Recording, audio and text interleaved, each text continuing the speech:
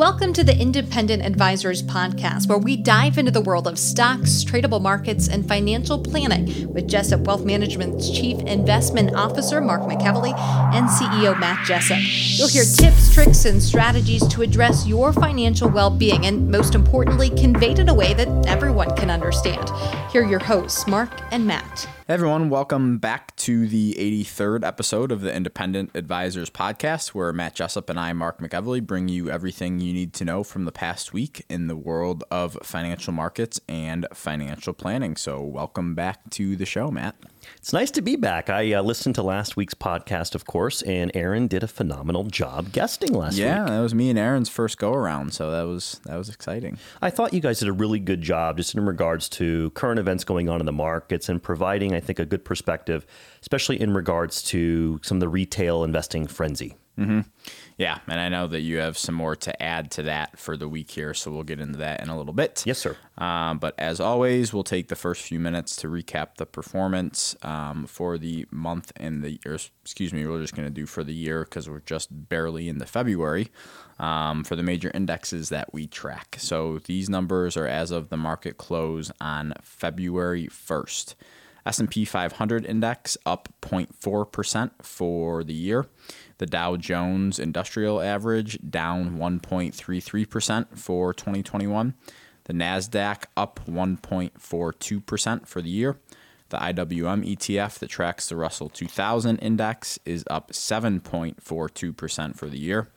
The Vanguard International ETF ex-United States up 2.06% for the year. The 3-month T-bill currently yielding 0.08%. The 2-year Treasury yielding 0.11%, and the 10-year Treasury yield sitting at 1.1%.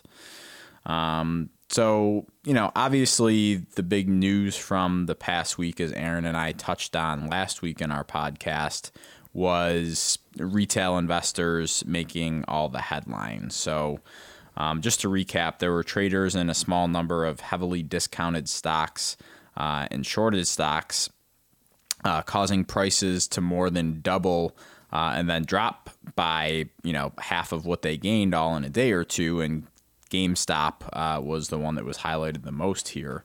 And, the GameStop short squeeze saga has dominated the news cycle, fueling high volume and volatility in the market.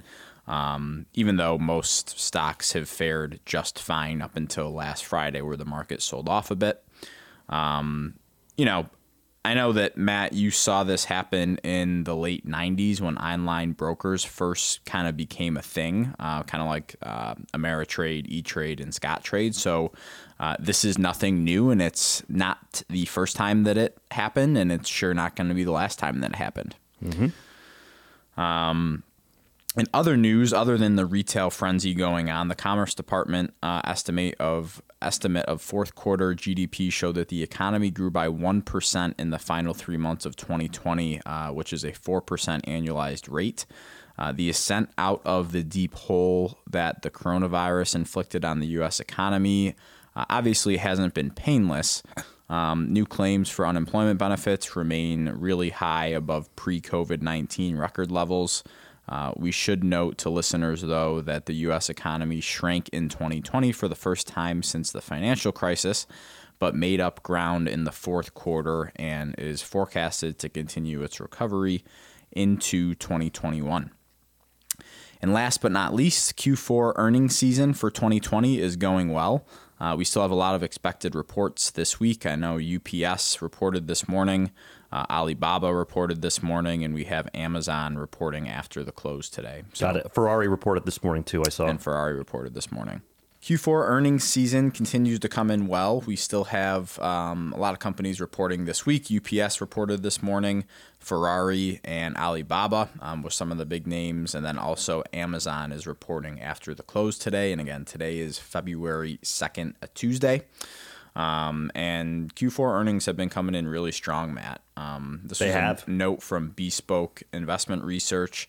They said since the start of 2021, 321 companies have reported earnings. 83% of companies reporting have topped EPS forecasts. 77% have topped sales estimate, and a net of 14% of companies have raised guidance. So I would say that that's far, Q4 really has been pretty good in terms of earnings reports. That's really good. And when I look at this bespoke research in the past, I kind of have my own little proprietary method of looking at these three figures, which is companies that beat earnings per share, companies that beat revenue, and companies that have raised guidance, right?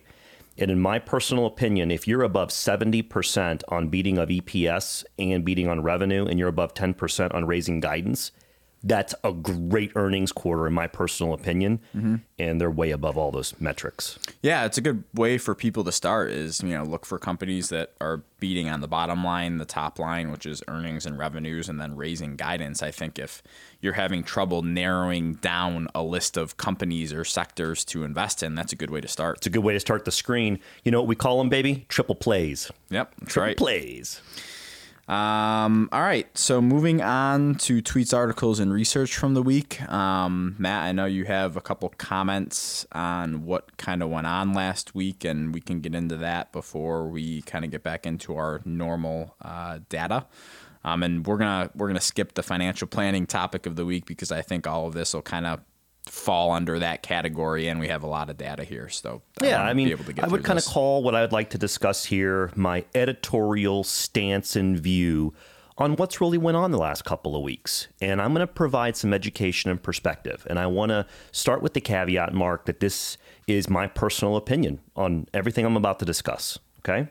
And feel free to interject if you differ with any viewpoints that I'm about to make. Okay. Sound good, sir?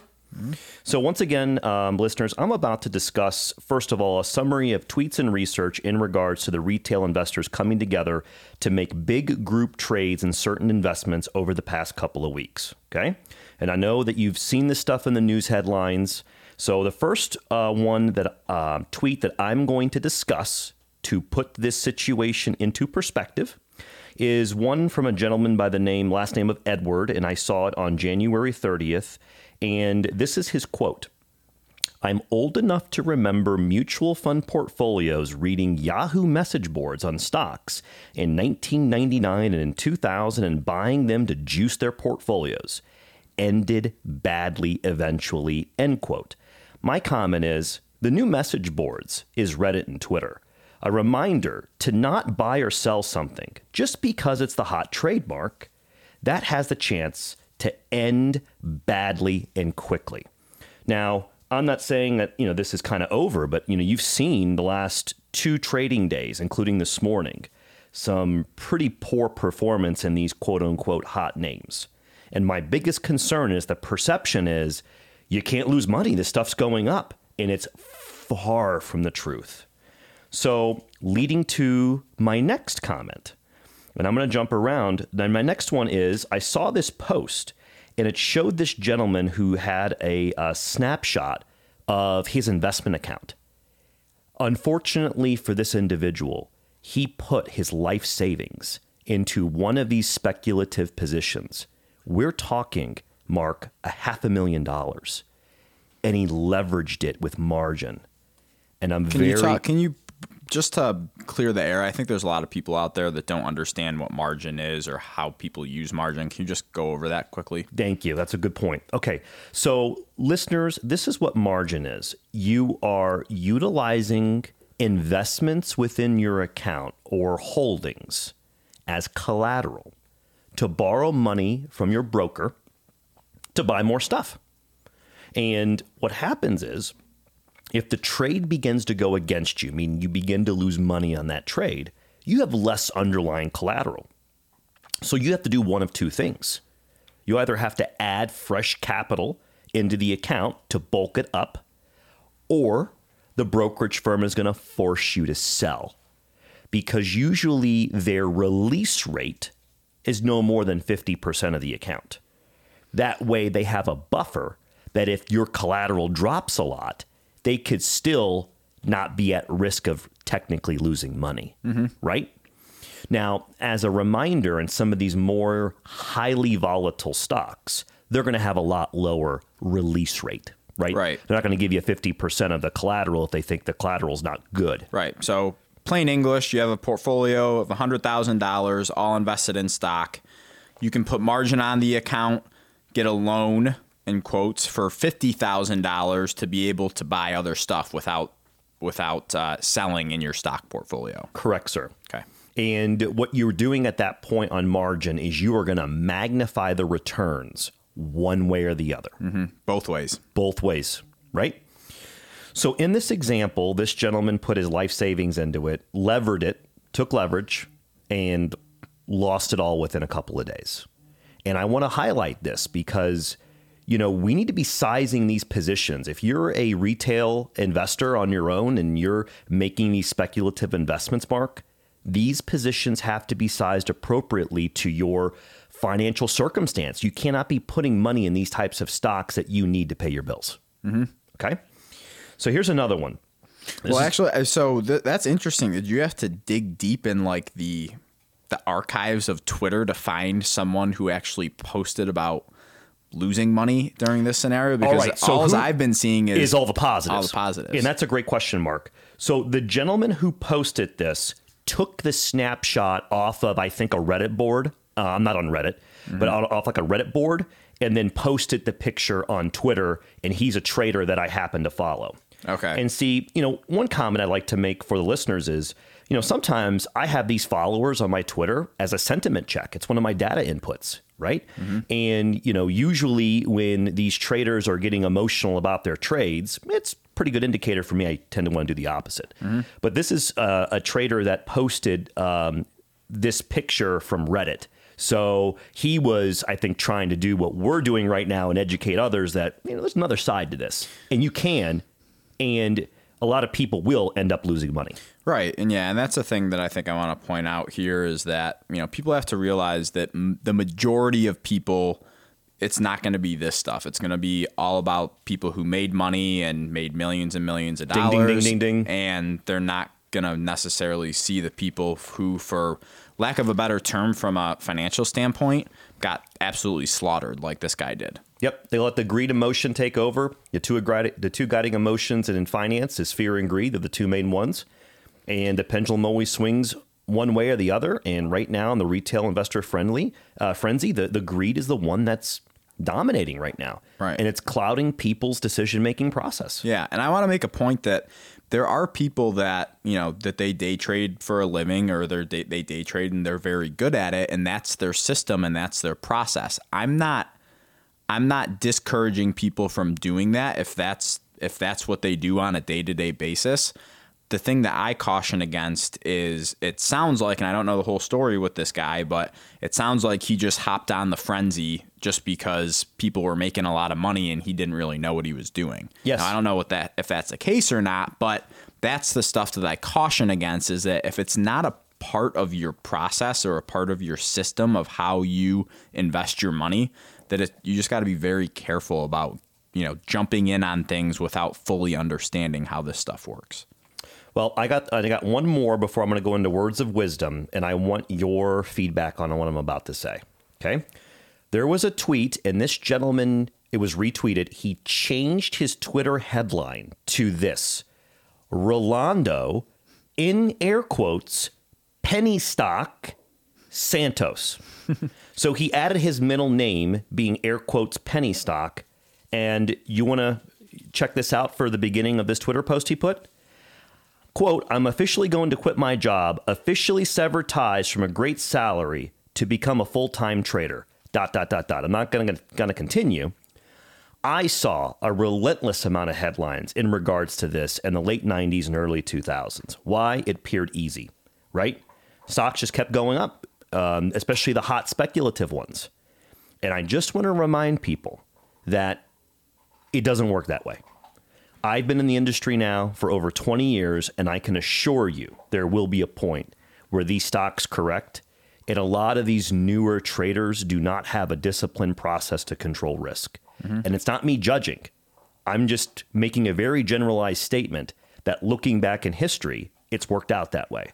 And it just concerns me when I see people leaving jobs to think that they can, just because they had a couple of good weeks in the market, that you can rely upon that as your sole source of income to provide for yourself and your family. Right. But then the other side of this too, Matt, is that we don't know this guy's situation. That's right? A good point. Does he have, millions and millions and millions of dollars already saved up so he can afford to That's do this. That's a good point. Maybe he does.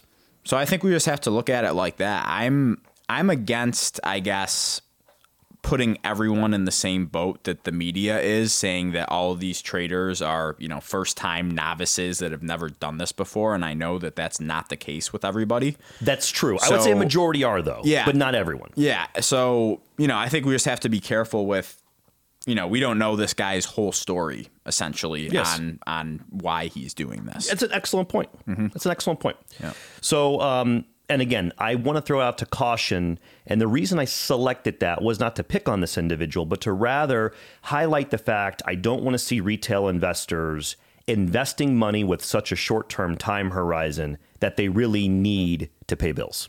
Mm-hmm. And I think that's kind of why I selected that. So I'm going to go through a list of 5 things for what I would deem to be my words of wisdom regarding what's going on over the past couple of weeks of this retail investor frenzy. Okay? Number 1, if it costs you your peace of mind, it cost too much. True for life and true for investing. In the investing world, it means you are taking too much risk. Yeah, I agree with that. I mean, if it's keeping you up at night, or if you're at your 9-to-5 job and you can't think straight, not a good thing. All right. Not a good thing. I love it. So number 2, Benjamin Graham once said, and I quote, "Investing isn't about beating others at their game. It's about controlling yourself at your own game." Yeah. Don't worry about anyone else. Stick to your plan. Number 3, don't make investment decisions just because others are doing it. It's the FOMO, right? The fear of missing out. You don't want to get left behind when, GameStop is up 400% in a week. You want to jump on, but no one gives usually you by that time it's too late. Yep. Number 4, Christy Benz said it perfectly on January 27th with this tweet, and I quote, "I've said it before, but bears repeating. One of the unsung advantages of being a long-term investor, perhaps better yet, an index investor, is that you don't have to waste a bit of mental energy trying to figure out what's happening with the likes of GameStop or AMC." And, this is literally the perfect way to explain this. If you already have a plan in place to get you to where you need to be, then this short squeeze saga we've seen over the past week or two should not affect you in the slightest bit. If this type of trading is not a part of your plan, don't feel like you have to be a part of it just to satisfy your FOMO. Well put, sir. Well put. Well put. So this is, I think, the last point I'm going to make, the silver lining. Okay? Again, my opinion. School doesn't teach anything about investing. I like to see Americans with no former investing experience getting involved. My concern is that they learn by properly sizing positions and not speculating with money they can't afford to lose. When one's time horizon is so short, like most retail investors in the news today, that is speculation. When one's time horizon is more proper, i.e. over a general market cycle of 5 to 7 years, that, in my opinion, Mark, is investing. And there's a big difference. So to prove this point, our friend Ben Carlson had a Twitter post on January 30th. His post said this, quote, "Gambling is not fairer than the stock market. You just have to have a long-term time horizon. Show me a sports book with these kinds of probabilities of winning." And you know what he did? He posted the S&P 500 returns from 1926 to 2020, and it shows the time frame of returns on daily, 1 year, 5 year, 10 year, and 20-year rollings. And it shows how often rolling time periods. And it shows how often they're positive. And on a 10-year time horizon, even if you bought at the high at some of these given points, you were still positive 95% of the time. And in a 20-year, you were always positive 100% of the time, at least from this data set of the S&P 500 from 1926 to 2020. I mean, I'll take those odds all day without having the stress of dealing with, 1-minute charts with some of these stocks and just staring at a screen all day. But again, that's my personal opinion. I'll take these odds all day over doing that just because it's a quality of life decision for me. Yeah. And, and you literally can't afford to do that because, you have 3 young kids and your quality of life. And I'm sure Rachel wouldn't be very happy with you if you, sat in front of a screen every day. And I'm trading futures. Yeah, exactly. So that doesn't work for you. So I would take those odds every single day. And, the last thing I want to make about this is that I think there's a really big misconception out there that all of these Reddit traders have no experience in investing or trading, and that's just simply not true. There was a really good article in the Wall Street Journal that I retweeted over this weekend that talks about the guy who stirred interest in GameStop in the first place. Oh, well, this would be good. So, long story short, this guy has his CFA. I heard this actually. He has his CFA, and for those that don't know what that is, that's Chartered Financial Analyst. It's no easy task. That is not a joke to pass that test. No, there's 3 levels, aren't there? Yeah. That is a very, very difficult test. And this is the one and only article. I'm sure there might be a couple other ones out there that I saw. That's actually letting you know this person's educated. Yes. This isn't a person that just jumped on this a couple months ago and started trading and investing for the first time. This is someone who is a chartered financial analyst, right? So it's not like he just started investing or trading a few weeks ago. He's been doing this for years. But, this rarely gets brought up because it's not what is driving the media headlines and doesn't add to the hysteria. So it doesn't have the pizzazz. Right. Exactly. So that's where it's really dangerous, is because the media makes these Reddit traders out to be, hey, this guy started a couple weeks ago and made this amount of money, then you can do it too. And that's just really dangerous to put that out there. I'm nodding my head as you keep talking. At least, get all the facts out there and let people know that there's people on these Reddit boards that have been trading and investing for years, and people that have designations like their CFA. So it's not like these people are first timers like everyone is claiming that they are. Yep.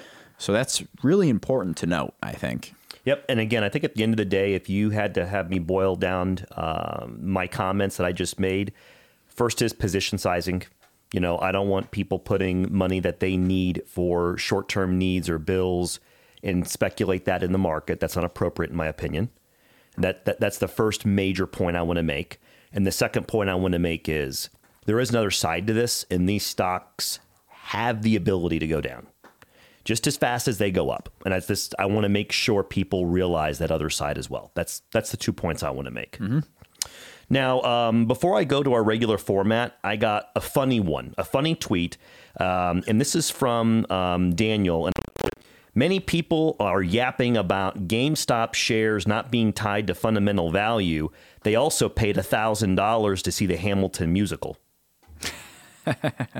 That's pretty good. That is good. It might hurt some feelings, but... Take that in for a second, though. Might hurt some feelings, but that's okay. That's funny. I'm taking the gloves back, baby. So I'm going to have 3 pieces that's going to go back to our normal format. And I guess before I do, listeners, if you want to reach out to someone on our team and you kind of 1 or 2 cents, or you're interested in kind of seeking some professional advice, we are accepting new clients. Just want to throw that out there. You can go to our website, jessupwealthmanagement.com, and feel free to reach out to us. First thing I have is an update on insiders at corporations, Mark. And this is a chart. Thomson Reuters is the source on January 23rd. And this insider transaction ratio chart is very bullish, showing that we have a lot of buying and not a lot of selling for corporate insiders. I take that as a very bullish data point. It's one data point. Do you have any comments? No, I think it's a bullish data point too. I think, people only, especially insiders, buy for one reason, right? They think that the stock's going to go up, right? Why else would they buy? Yep. Whereas if you're selling a position, it doesn't necessarily mean that, the stock's going to go down. It could be for a multiple of reasons. It could be the stock has become too much of part of their overall liquid net worth, or they have to free up liquidity to buy a house or to pay for kids' college or something like that. So there's multiple reasons why insiders would sell, but in my opinion, there's only one reason why people would buy. So I think that that's one piece of data that favors the bulls. I would agree. We'll see what you think about this next one. There was a tweet in regards to U.S. junk bond yields hitting an all-time low of 4.13%. And this tweet was back on January 20th. Any comments to that? Well, I just think, it just shows that, with these low interest rates, it's really, really hard to get any sort of yield or income in the type of environment that we're in. Again, if the Federal Reserve is committed to keep interest rates where they are for at least the next 18 to 24 months, then I think you're going to continue to see more of this because people are going to demand a return on that money. And, this type of stuff just isn't going to do it for people. We're not back in the early 2000s or the late 90s where interest rates were extremely higher and it was normal to get 10 or 12% per year from a couple of different bonds. It's just not the environment that we're in right now. Yeah. My comments when I saw this tweet and everything you said, I agree with. My concerns is that historically, I feel that a lot of investors perceive risk in the fixed income or bond market by relating yields to the market's risk-free rate of treasuries, right? And usually it's a quick comparison of, well, this 10-year U.S. Treasury is yielding 1%, and this other bond, whether it's corporate or municipal or a foreign government, is yielding X. So most people relate a very quick analysis of risk because people perceive the market to be efficient, right? So with all these yields getting pushed down everywhere, my concern is that people really aren't understanding the risk level of, say, a high yield bond yielding 4% right now, when a couple of years ago it was at 6%. And all of a sudden, I think people are programmed at, 4%, that's a pretty good rate, but aren't really understanding there's another side to it they need to be educated on. And does that make any sense to you? Yeah, it does. It does. That's a concern that I have. Yeah. Yeah. That's a concern that people are not relating risk and they're looking more and more just at these yields. And that's the point I want to make with this chart. So what you're saying is people are looking at this, the junk bond yield of 4.13%, and they're jumping all over it, perceiving it that there's very limited risk with that because of the way rates have historically been. Yes. Yeah. No, I agree with that. That's a concern of mine. Yeah. Yeah. All right. I got one more for you, Mark. We have yet another call for being in a market bubble. Okay. This was a post, and it says, Jeremy Grantham says the market's in a bubble. Investors are going to get carried away. And it says, in recent months, Grantham's been warning that the massive runs on Wall Street in the past year, and indeed the bull runs since 2009, are at bubble levels. Your comments, Mr. McEvely. Yeah, and this is, I think this was actually one that I brought up a couple weeks ago, but this guy, or I talked about Jeremy Grantham, and he's just a perpetual, bubble truther, I think, where I think I outlined several different times over the past decade where he said we were in a bubble. We did that a couple weeks ago. And he was the guy that admitted that he does that. So I respect him for that, but it doesn't negate the fact that he's been saying we've been in a bubble for the past decade, right? Well, remember, my comment was, remember, a broken clock's wrong twice a day. Right. And I think that, what's the definition of a bubble, right? I think it's an extreme deviation from the fundamental value of an investment or an asset class. But, since this is the definition, there's bubbles all over the place, right? Who's to say that one investment or one asset is going to be completely reflected of its fundamental value 100% of the time? That's just not how markets work. And if that's the case, what's the correct measure of fundamental value? Is it PE ratio? Is it earnings growth? Is it sales growth? That's what makes a market, baby. Right. It's like you can't just pick, one metric, and how do you compare this, across asset classes? And I think this is the issue that I have with Senator Warren's comments last week, that she wanted to take measures to make sure that prices reflect fundamental values of companies. There's no way it's impossible. There's no way you can do this. It's impossible. I actually, when I heard that, that's a very irresponsible statement to make. I think it is too. You can't do that. I mean, there's no way that you can pick one. You know what the analogy is for me? Me as a senator saying, I'm going to make life fair for everybody on everything. I'm going to make life fair for everybody. Yeah, it's just, I don't see how you're going to be able to do that. It's impossible. It's very impossible. Another comment I want to make is that and again, we don't sell short. That's just not how we do things for clients, but never have. There are people that do. And I really hope that the government does not ban short selling. And let me tell you why. Not all people that sell short are looking to bankrupt a company. Okay. All right. I like this. This is one way to provide liquidity to the market. It's a way to hedge long positions in a portfolio. And there's some money managers out there that hedge long positions with smaller short positions. Okay. And if that ability is taken away from them, then what's their way to hedge their long position? Is to just not have as big of a position to that name. So if you multiply that by thousands potentially, what you get is that I think the market sells off violently because firms can no longer just sit in these really large overweight positions because they have no way to hedge it anymore. And if you have, like I said, 1,000 different money managers doing the same thing, I just think that people think that if you ban short selling, the market's only going to go up, and I don't think that's the case. I think that's a very dangerous proposition. Yeah, I mean, I can give you a real-life analogy that if this were to not be legal, Mark Cuban would not be who he is today. And I'm going to give you an example of this. Mark Cuban founded a company called Broadcast.com. It got bought by Yahoo. He took the buyout all in Yahoo stock. As the market rallied in the late 90s, he thought, in his opinion, that the Yahoo stock was ahead of itself. So to hedge and protect the value, he bought some options that would protect him if the stock dropped precipitously. Mm-hmm. And guess what ended up happening? It did. And it preserved his net worth. And it allowed him to turn into the individual he is today. Mm-hmm. Now, multiply that across multiple examples.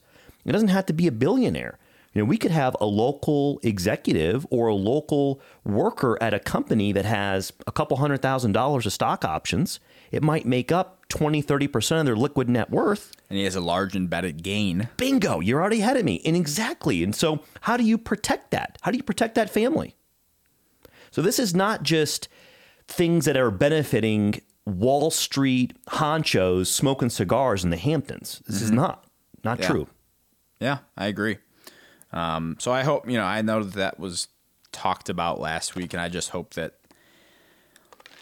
I feel like in times like this, there tends to be drastic overreaction and over legislation. I just hope that this is not one of them, because I think that this is really going to interfere with how markets operate.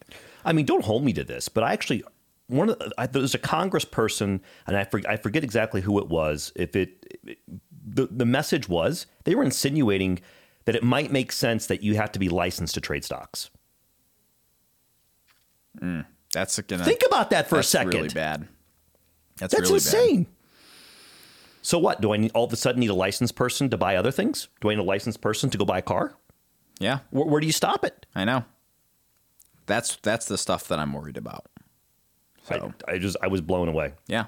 So, and I guess the last thing I'll add is that, I was kind of excited to see, retail investors like get involved and, take a W on this. So I'm not saying this to go against retail traders. I'm not at all. You know me last week. I was loving it. With the zero cost trading environment that we're in, people are naive if they think that it's free.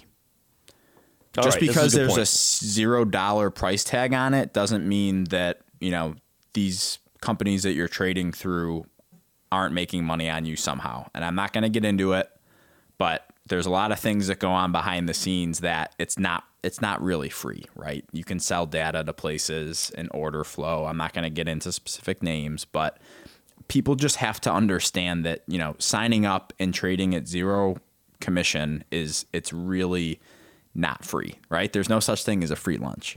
So people just have to understand that. And I know people were really upset when, certain brokerage platforms, not allowing trading in certain names and that type of stuff. But that stuff, they're allowed to do that. Whether you like the rule how it is or the law how it is now or not, it's legal. So I just want people, again, before you get into this stuff, just fully understand what you're getting into. And if you don't understand, ask somebody about it. Yep. And I want to leave the note on this from my perspective. I love the fact that we have more retail investors coming in the market. It provides more liquidity. That's a great thing. My message again is two things. Size your positions accordingly to your specific situation. I don't want people speculating with short-term time horizons with money they need to pay bills. That's my biggest thing, okay? And ultimately, at the end of the day, realize that these things can go down. That's the message I want to send, and that's what's, I think, vital for the listeners to hear. Yeah. All right. Well, we will leave it there for the week. Thanks, everybody, for tuning in to the 83rd episode of the Independent Advisors Podcast.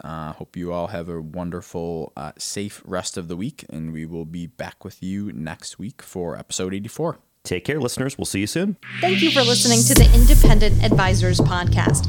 If you're interested in hearing more, hit the subscribe button so you can be notified every time a new episode gets released. Feel free to share with friends, family, and follow us on Twitter at Jessup Wealth, Facebook, and LinkedIn. Mark and Matt will continue to share beneficial information on these social media sites. And also check out the podcast tab on their website. That's www.jessupwealthmanagement.com. Here you'll find links to every episode of the Independent Advisors. Have questions or topics you want to discuss on the show? Message us on Twitter, LinkedIn, or send an email with the words questions and topics in the subject line to mark@jessupwealthmanagement.com, and we'll talk about it right here on the podcast. Certain sections of this commentary may contain forward-looking statements based on reasonable expectations, estimates, projections, and assumptions. Forward-looking statements are not guarantees of future performance and involve certain risks and uncertainties which are difficult to predict. All indices are unmanaged and are not available for direct investment by the public. Past performance is not indicative of future results. This podcast is provided for general informational purposes only and does not constitute either tax, legal, or financial advice. Although we do go to great lengths to make sure our information is accurate and useful, we recommend you consult a tax preparer, professional tax advisor, financial advisor, or lawyer regarding your specific circumstances. Investing involves risk, including the loss of principal. No strategy can guarantee any objective or goal will be achieved. Advisory services offered through Commonwealth Financial Network, a registered investment advisor.